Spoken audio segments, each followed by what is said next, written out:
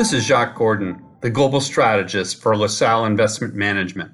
The title of our June podcast is Inflationary Pressure and Buildings. Real estate's reputation for inflation protection is already being tested, and it will continue to be tested in the months to come. Several different types of inflation have already climbed into view. Asset price inflation came first, followed by a spike in building materials and energy costs. Next in line could be labor and housing costs have already spiked. After that, a broad range of consumer and producer prices are all experiencing inflationary pressures in 2021.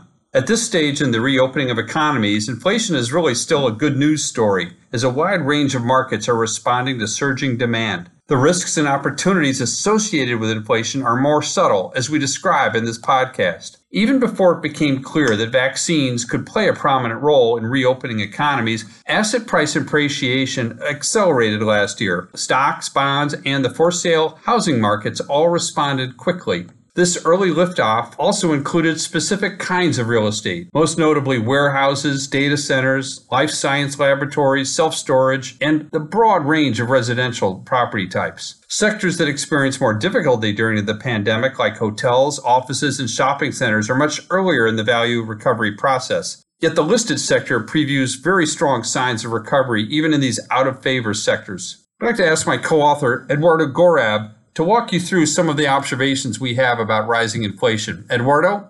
Thank you very much, Jacques.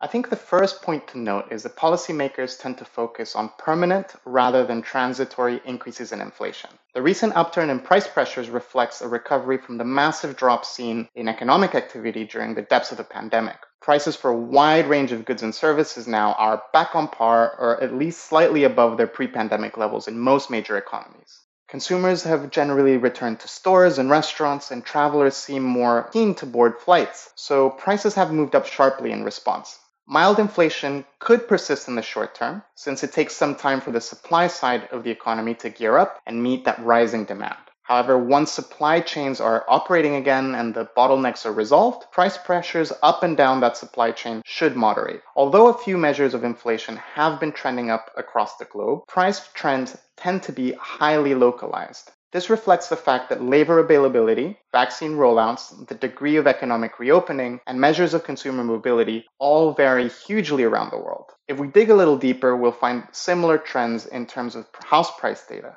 Now, both of these points highlight the interplay between international, national, and local forces in determining the levels of prices in an area. For real estate investors, another consequential pocket of rising price pressures lies in the construction industry. In the US, for example, input material costs have risen by about a quarter over the last 12 months. The data points available for Europe suggest that construction costs are also rising there. That said, the increases in Europe have been much more modest.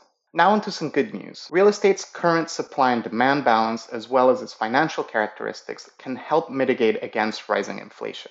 The balance of power between landlords and tenants determines whether real estate cash flows can keep up or exceed inflation. The indexation of leases, which is particularly common in Europe, can help offset some of the impacts of rising prices. Triple net leases, where tenants bear the risk of higher operating costs, also offset some of the risks of eroding NOI. Shorter leases in some property types, like for example the residential sector, allow cash flows to adjust more rapidly to rising price levels. Now, rising borrowing costs are harder to avoid. Shifting to shorter duration debt creates significant savings that must be weighed against future refinancing risks and the cost of hedging. Now, altogether, inflation has not been a major issue now for many decades. Almost no forecasters see broad-based double-digit inflation on the horizon. However, sharply rising construction costs do pose challenges for 2021 vintage development deals. But unlike other fixed income assets, real estate income streams typically keep up with inflation when rising prices are linked to a healthy, growing economy and real estate supply side does not get too far ahead of demand.